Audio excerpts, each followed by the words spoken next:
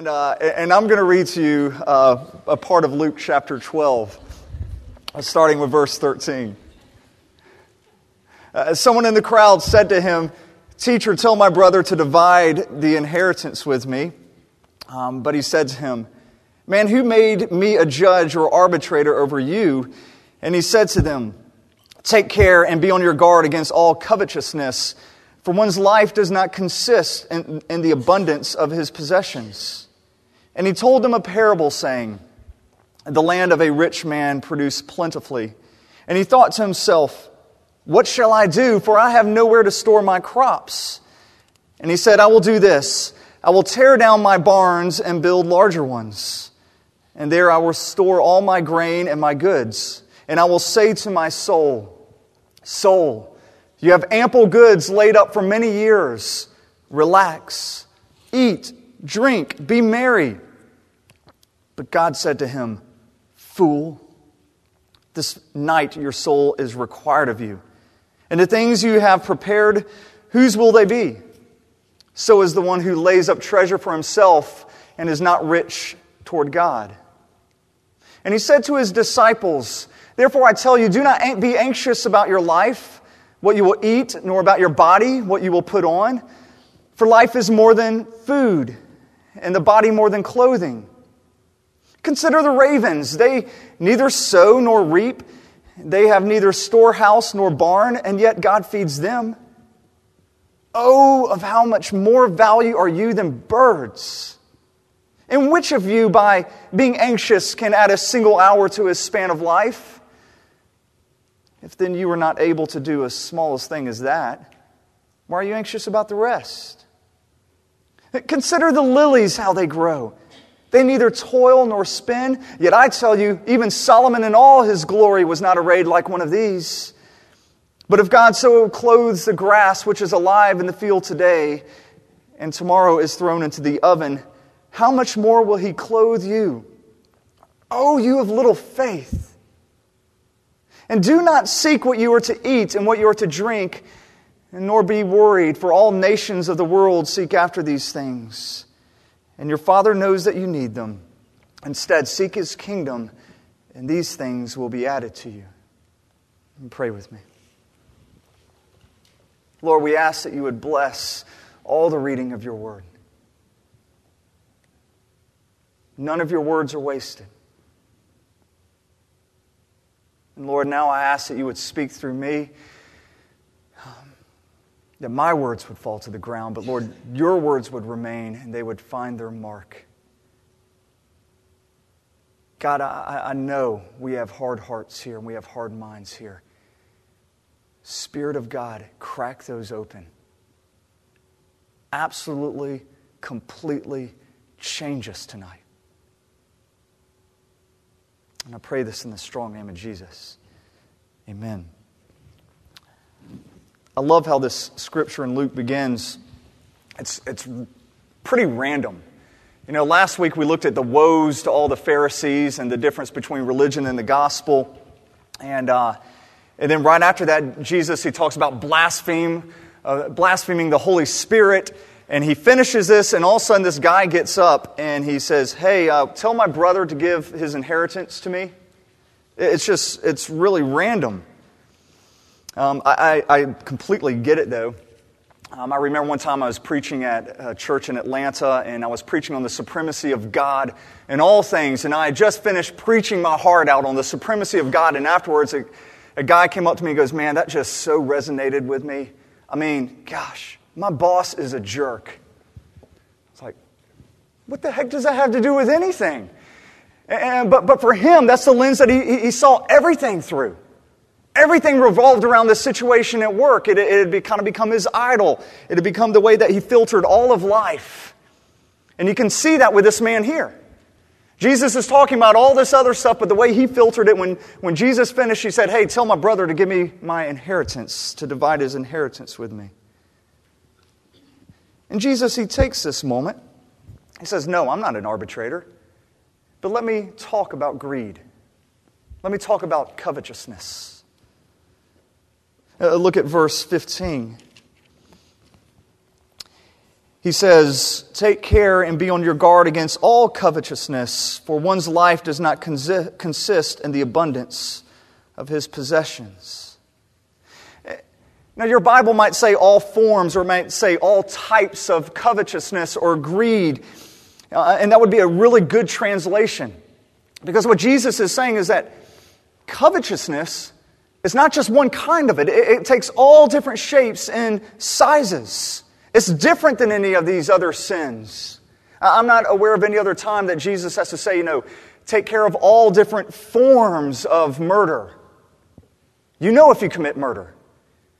He doesn't say all different forms of adultery. You either know you're committing adultery or you're not. But here he says greed is a lot more subtle than that. It can take all different shapes, all different forms, and you might be infected and not even know it. It's so subtle. As a matter of fact, in 14 years of ministry, I have never had anybody come to my office and say, "Hey, Joel, I'm really struggling with greed." 14 years, that's never happened. I've had people confess addictions, affairs, sexual immorality, just a lot of things, but I've never had anybody say, "Hey, you know what I really struggle with? It's coveting." And the reason is nobody considers themselves to be a kind of a greedy person. That's always somebody else. And the reason we always think of somebody else is because when you look at wealth, you're always going to find somebody wealthier than you. You're always going to find somebody who spends money more careless than you. And so there's always, you're never going to draw the line right here through your own heart. You always see right there, oh, yeah, Nicolas Cage, last year, he bought, 5 homes, 22 cars, 9 which are Rolls Royces, and his own island, and he has money troubles. And so you can always point to him and say, "Hey, that's greedy. The line's over there." And then you have somebody in the third world living in the slums, and they can look in your closet, and they can say, No. There's greed. The line's there. But we always think that covetousness, that line doesn't come through our hearts. And part of the condition of greed is that there's a blindness to it. There's a blindness. We don't see it in our own hearts. Whenever I do premarital counseling, I always ask each person what class they would say they grew up in. Were you poor? Were you blue collar? Were you middle class, upper class? Were you wealthy? I always ask that. I have never once had anybody say they were wealthy. I've done a lot of premarital counseling. I've never had anybody say I'm wealthy. And yet the range of salaries and money that these people grew up in was huge. But nobody says they're wealthy because you can always point to somebody else. You're always going to know people who buy a lot more things than you. And so you're not going to draw the line through your own heart. But you need to understand that part of the condition of greed is a blindness to it. Jesus, he fleshes this out by telling a story about a rich man who became richer. And one of the things I love about this story is it's very ordinary. Jesus doesn't set up the story and say there was a really evil man. He hated kids. He beat his wife. And he became wealthy through corruption and bribery. He doesn't say that. He just says there was a man. He became wealthy. He's just a wealthy man, and God made him wealthier. He had a huge crop. And so he has to figure out, what is he going to do with this huge crop? What's he going to do with this extra income that he has? It's a very common situation. And so this man, he thinks about it, and he goes, well, gosh, I got all this stuff. I should probably save it. And he makes a very prudent decision. Because who knows, there might be famines, in the years ahead. Who knows what's going to happen? I'll just do the smart thing.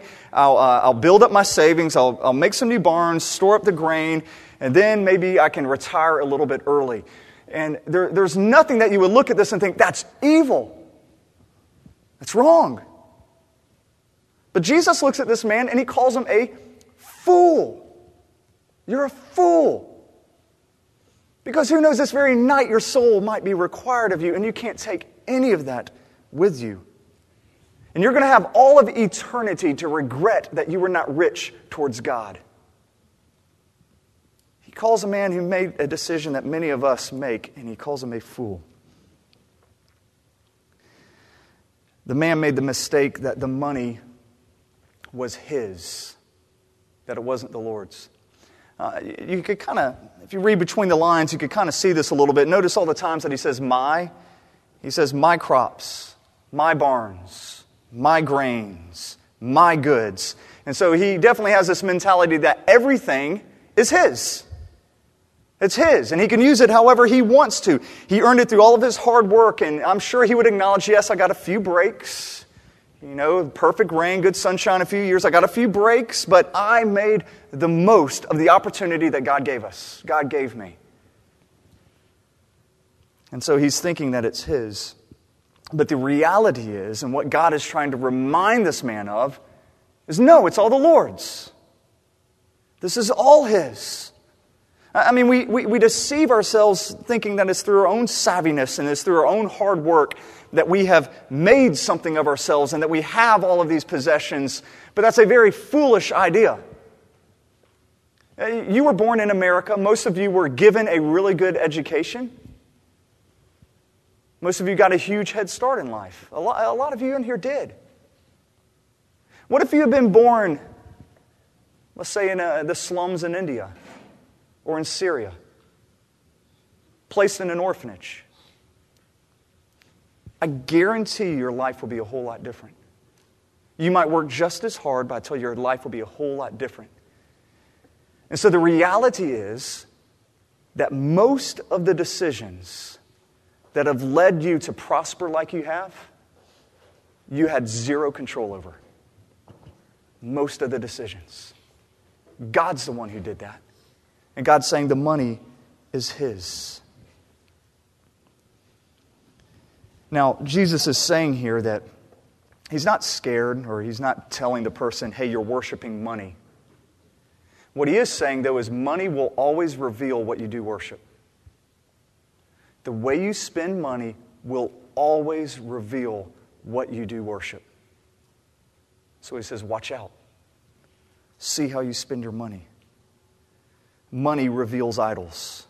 That's why Paul in Colossians 3 and in Ephesians 5, he says that coveting is the equivalent of idolatry. He says it's the same as idolatry. For instance, if you spend all of your money on clothes,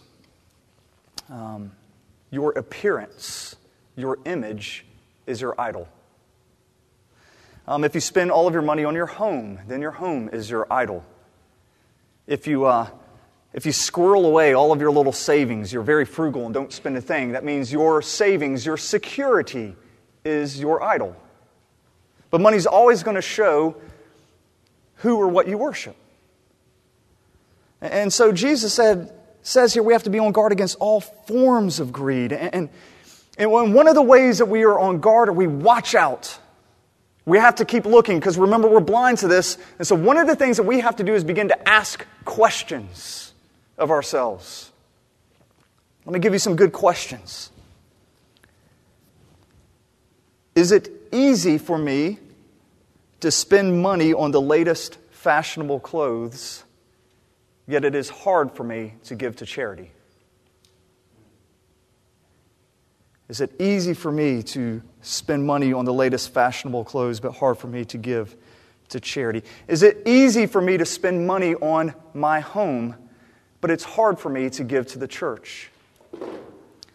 Is it easy for me to put money in savings, yet it is hard for me to give money to the poor?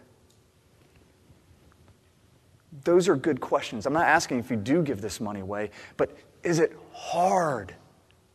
Is it hard for you to do those things, but you might not even think twice about other things you buy for your home or for yourself? It's easy to do that. Examine yourself. And when I examine myself, it reveals to me that I have a divided heart. It was really hard for me to look at this week, but I had to acknowledge that I have a divided heart, and I think most of us in here probably have a divided heart. We do love the Lord. We want the Lord to be part of our lives. But if we're honest, we'd have to acknowledge that. We just want Him to be part of our lives. We don't want Him to be the whole thing. And so when we read things like the psalmist crying out, "Whom have I in heaven but you? And on earth there is nothing I desire but you." We look at that and we're like, I always feel guilty when I read that. On earth there is nothing that I desire but you. I desire a lot of things. My heart is divided. And so we have all these other things that we are worshiping alongside of God. We're not worshiping them instead of God. I guarantee if I went up to one of you and I said, okay, you can either buy these clothes here or love God. These are your options. Which are you going to do? Most of you, probably all of you, are going to say, okay, I'm going to love God. You know, if I said, okay, you can either fix up your home here or you can love God. Those are your choices. Which do you want in your life, God or your home? Most of you are going to say God. If it was either or, but most of us try to incorporate. We want both. We want both. We want the Lord in our life and we want the Lord plus something else. The Lord plus something. This passage here in Luke 12, it reminds me of a somewhat obscure passage I've preached on in the past, in Joshua 13. In this passage, Joshua is about to die. They've gone into the promised land. Israel's just conquered the promised land. They're settling into it. And Joshua has gathered together all of the tribal leaders. And he is giving out the land allotments. He's telling everybody what their inheritance is. And, for the last few years, they've been in battle after battle after battle. And finally, the moment they've been wanting has arrived. This was the land promised to them 400 years ago. And now it's finally theirs. And so Joshua gets up there and he says, Reuben, you get to have all the land from the Arnon Gorge over there to the east side of the Jordan River, all the way to the Sea of Gennesareth. That's all of your land. Manasseh, you get all this land over here. Judah, you get all of this land over here. And he divides out all of this land, and finally he gets to the Levites. And he simply says one sentence to the Levites. In verse 34 of chapter 13, he says, "To the tribe of Levi, the Lord, the God of Israel, is your inheritance." The Lord is your inheritance. And there's a part of me, and I've had to confess this before, that when I read this, I think, guys, you got gypped. I mean, you really got gypped. What the heck does that mean? The Lord is your inheritance. I mean, it's not like the other people didn't get the Lord. God was still their God. They still got to worship the Lord. They just didn't get to make the sacrifices, so they didn't get, to cut the sheep. But they all got the land plus the Lord, and the Levites just get the Lord. They get to have the duty of continually sacrificing to Him. And so when I see that, there's a part of me that wants to say, guys, you got gypped. 11 tribes got land plus the Lord. One tribe just got the Lord. Now, which got more? Which got more? Think carefully. How you answer this question will affect every aspect of your life. It will affect the friends you have, the jobs you pursue, the places you want to live. There is nothing that will not be affected by how you answer this question. Who got more? Which is worth more to you, the Lord or the Lord plus something? And that's the question Jesus is asking. That's the question that the Lord tells us we find the answer to when we look at how we're spending our money. After Jesus tells the story of the man building the barns and the bigger barns and all of that, He then goes on to say, hey, you know what? God's going to take care of you guys. Don't worry, disciples. Life is more than clothing, or life is more than food. Gosh, Solomon in all his glory is not dressed like the lilies. And Jesus knew because he saw Solomon in all of his glory. He's not just speaking hypothetically or theoretically. He knew Solomon in all his glory, and he's saying, hey, the lilies, gosh, Solomon is no match for the lilies, and you're worth much more than that. Don't you know what you were made for? So seek first His kingdom, concentrate on God, and then He's going to take care of all that rest. And I love it. Jesus is telling all these wonderful things to His disciples, how He's going to take care of them. And then all of a sudden, in verse 32, out of the blue, He comes to this. Look at verse 32. He says, "Fear not, little flock, for it is your Father's good pleasure to give you the kingdom." And this really seems out of place here because up to this point, they're thinking, what do you mean be afraid? You're just telling how you're going to take care of us. You're just going to do all these things. That's afraid? Why would we be afraid? I mean, Peter's got to be thinking, Jesus, if this, following you thing doesn't really work its way out, I can go back to fishing. I'm not going to starve. I'll take Peter and John with me. Matthew's got to be thinking, hey, if this following you Jesus thing doesn't work out, I'll go back to tax collecting. I'm not going to starve. And yet Jesus says, don't be scared. And I think the moment Jesus said, don't be scared, they got scared. You know how if anybody says, don't be scared, what's the first thing that happens? Next time you're on a flight, a pilot, he gets on and goes, just want to tell you, there's nothing to be scared about in this moment. I mean, is that going to put you at ease? You're terrified at that point. What's going on? What is He not telling me?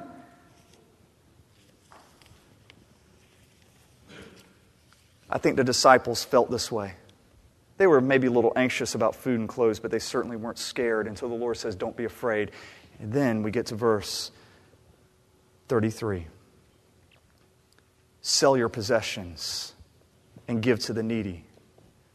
Provide yourselves with money bags that do not grow old, with a treasure in heaven that does not fail, where no thief approaches and no moth destroys. For where your treasure is, there will your heart be also. Jesus calls them little flock. Little flock. It's your Father. He delights in giving you the kingdom. I mean, I would have loved to see the disciples up to this point. And, they're probably just saying amen. Jesus is saying, God's going to take care of you. And they're like, that's right. God's going to make you beautiful, more beautiful than Solomon. Preach it, Jesus. Hey, and He's going to give you the whole kingdom. Amen. Now, don't be scared. Sell everything you have. Wow, wasn't expecting that one. Give to the poor.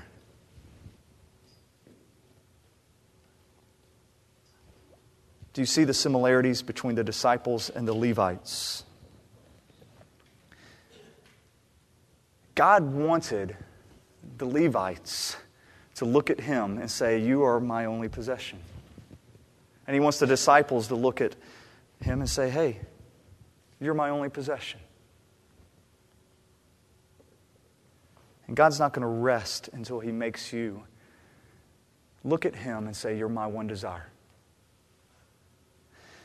When I look back in my Christian life, I've had a lot of struggles in different areas. But I'd say the biggest hindrance that I've had in my Christian walk has not been any certain sin that I'm aware of. I don't think it's been, lust or pride or laziness or something like that. It hasn't been my biggest sin. It hasn't been, I think, a lack of Bible study or a lack of prayer. I think my biggest struggle has been fear. Fear. It's the fear of letting God really be everything to me. The fear of really letting God have all of me. Fear. Be honest. I'm not going to ask for a show of hands. But does it terrify you to pray something like this? Lord, remove everything from my life until it's just you. Are y'all going to go home tonight, get on your knees, and just pray hard that prayer? That's a scary prayer. Remove everything from my life until there's just you. It's scary because we don't want everything to leave our lives. And so fear has crippled my Christian walk at times. And I can remember 16 years ago, I was a junior at the University of Georgia, and I'm going to classes about 11 o'clock in the morning, and I'm outside the Tate Student Center, and there is a free speech platform there, which is the worst idea of all time. I think maybe the University of Georgia is the only school that has that, but anybody can just get up and just speak on whatever they want to speak. And occasionally, about every other month, there would be some preacher idiots who would come. Some psychotic preacher, he'd get up there and he would scream. Sometimes he'd have a bullhorn, sometimes he wouldn't. But he would say stupid things like, rock and roll will kill your soul. He'd look around and he'd say, hey, you prostitute. He'd start calling people names. You rebel, go to hell. And everybody's just mocking him and making fun, and I go by and I'm like, oh, God.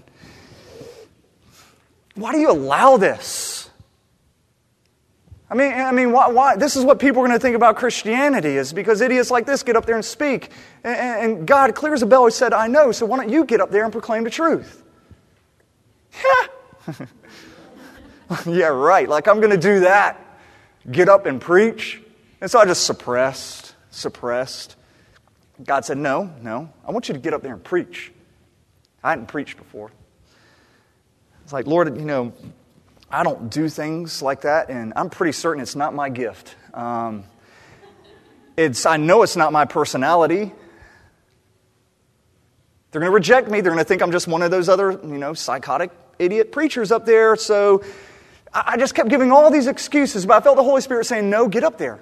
Get up there and preach. And finally it was like God said, hey, what do you have to lose? And I bit on that. I remember when He said, what do I have to lose? Okay, how about my dignity, my respect, maybe some of my friends? I could lose a whole lot of things. Maybe they'll get angry. I'll lose my health. I don't know. Now let me tell you, and I've thought about this a lot over the years.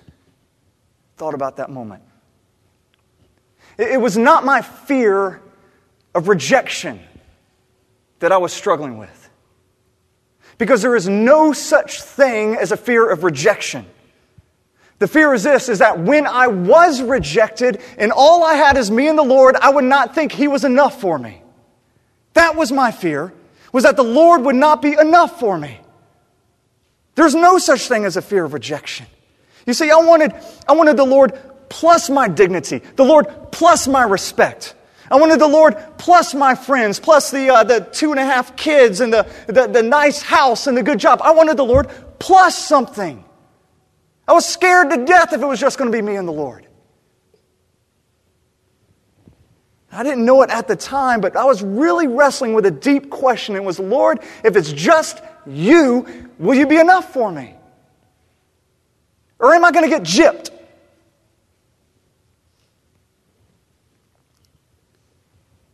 I think that's the fear that holds a lot of us back as a Christian.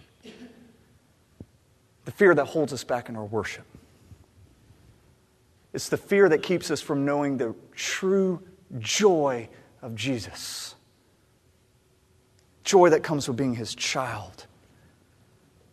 The fear of giving away your money to the poor is not a real fear. Your fear is that God won't take care of you and you lose your security. That's your fear. The fear of, things like maybe lifting up your hands and being undignified in worship. You're scared of that. That's not a real fear. The fear is that even if other people look at you disapprovingly, the smile of God on you is not enough. That's your fear. The fear of, being frowned on by your peers or your coworkers who just think you're some odd Christian, crazy. That's not a real fear. The fear is that when they reject you and all you do have is the Lord, is that His friendship is not enough. The fear of losing your job, losing your health, that is not a real fear. The fear of when that happens, Christ will not be enough to sustain you. That's your fear. So the bottom line of every fear is the question, God, will you be sufficient for me? God, are you enough? God, are you really who you have promised yourself to be? Are you that pearl of great price that I could sell everything to have because you're worth it? Are you that treasure that's in the field and I sell everything I have in order to possess it because it is beautiful? Are you really that to me? Or am I going to get gypped?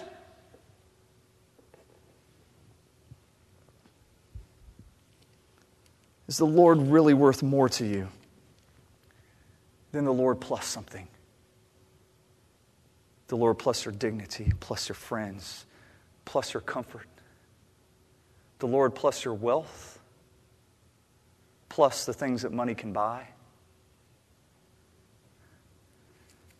Or is it just the Lord alone who is your treasure? And Jesus is saying, hey, be rich towards me. Let me be your treasure. See me as one of infinite worth. Now, you can't just go here and just muster that up. That's religion. This is the gospel. It's the gospel. I mean, you see here, even in verse 32, when he says, fear not, little flock, for it is your Father's good pleasure to give you the kingdom. And so he already tells the disciples, God's giving you the kingdom. It's yours. You don't have to do anything for it. After he tells them the kingdom is yours, then he says, now sell your possessions. It's righteousness before works. It's the grace of God apart from works. These people are already loved and they're already accepted. The kingdom is already theirs before they ever sell anything.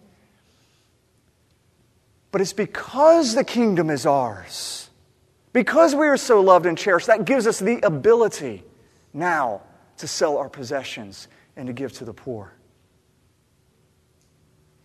To treat money in a radically different way than the rest of the world.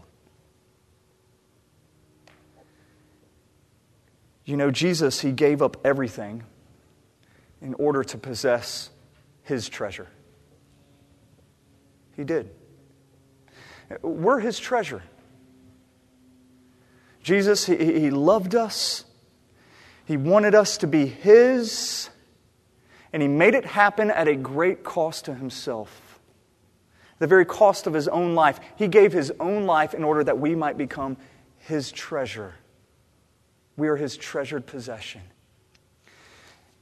And in light of that, when we see that we are so moved by love, not by guilt, but we're moved by love, that we freely give to the honor and to the glory of one who paid such a dear cost for us. My prayer for us as a church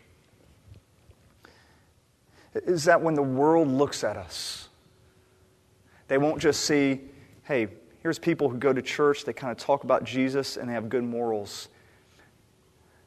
But Jesus wouldn't be just seen as our top priority. He would be seen as the entire list of our priorities. He is our everything. And that filters down to how we spend money. How we freely give. Whether it's to the church or charities or those in need, money has no hold on us. When people look at us and then money reveals who we worship, they clearly see that we worship a Savior named Jesus. Pray with me. Lord, you are our inheritance. You are. And we acknowledge that it's hard because it's an inheritance we cannot see. And everything else in the world here that comes our way, Lord, we look at it. And it's look good to the eyes or good to the taste or good to the touch. And it makes it hard and we fall. So Lord, what I'm asking right now is through the power of your Spirit as we have heard your word, may you be real to us. May through your Spirit, may you so convict our heart that we cherish you and we see you as a treasure for who you are. Open our eyes to reality. Don't let us be the rich fool. Let us be rich towards you. We don't want the Lord. We don't want you plus something. We want just you because you meet our every need. You are glorious. And I pray this in the strong name of Jesus. Amen.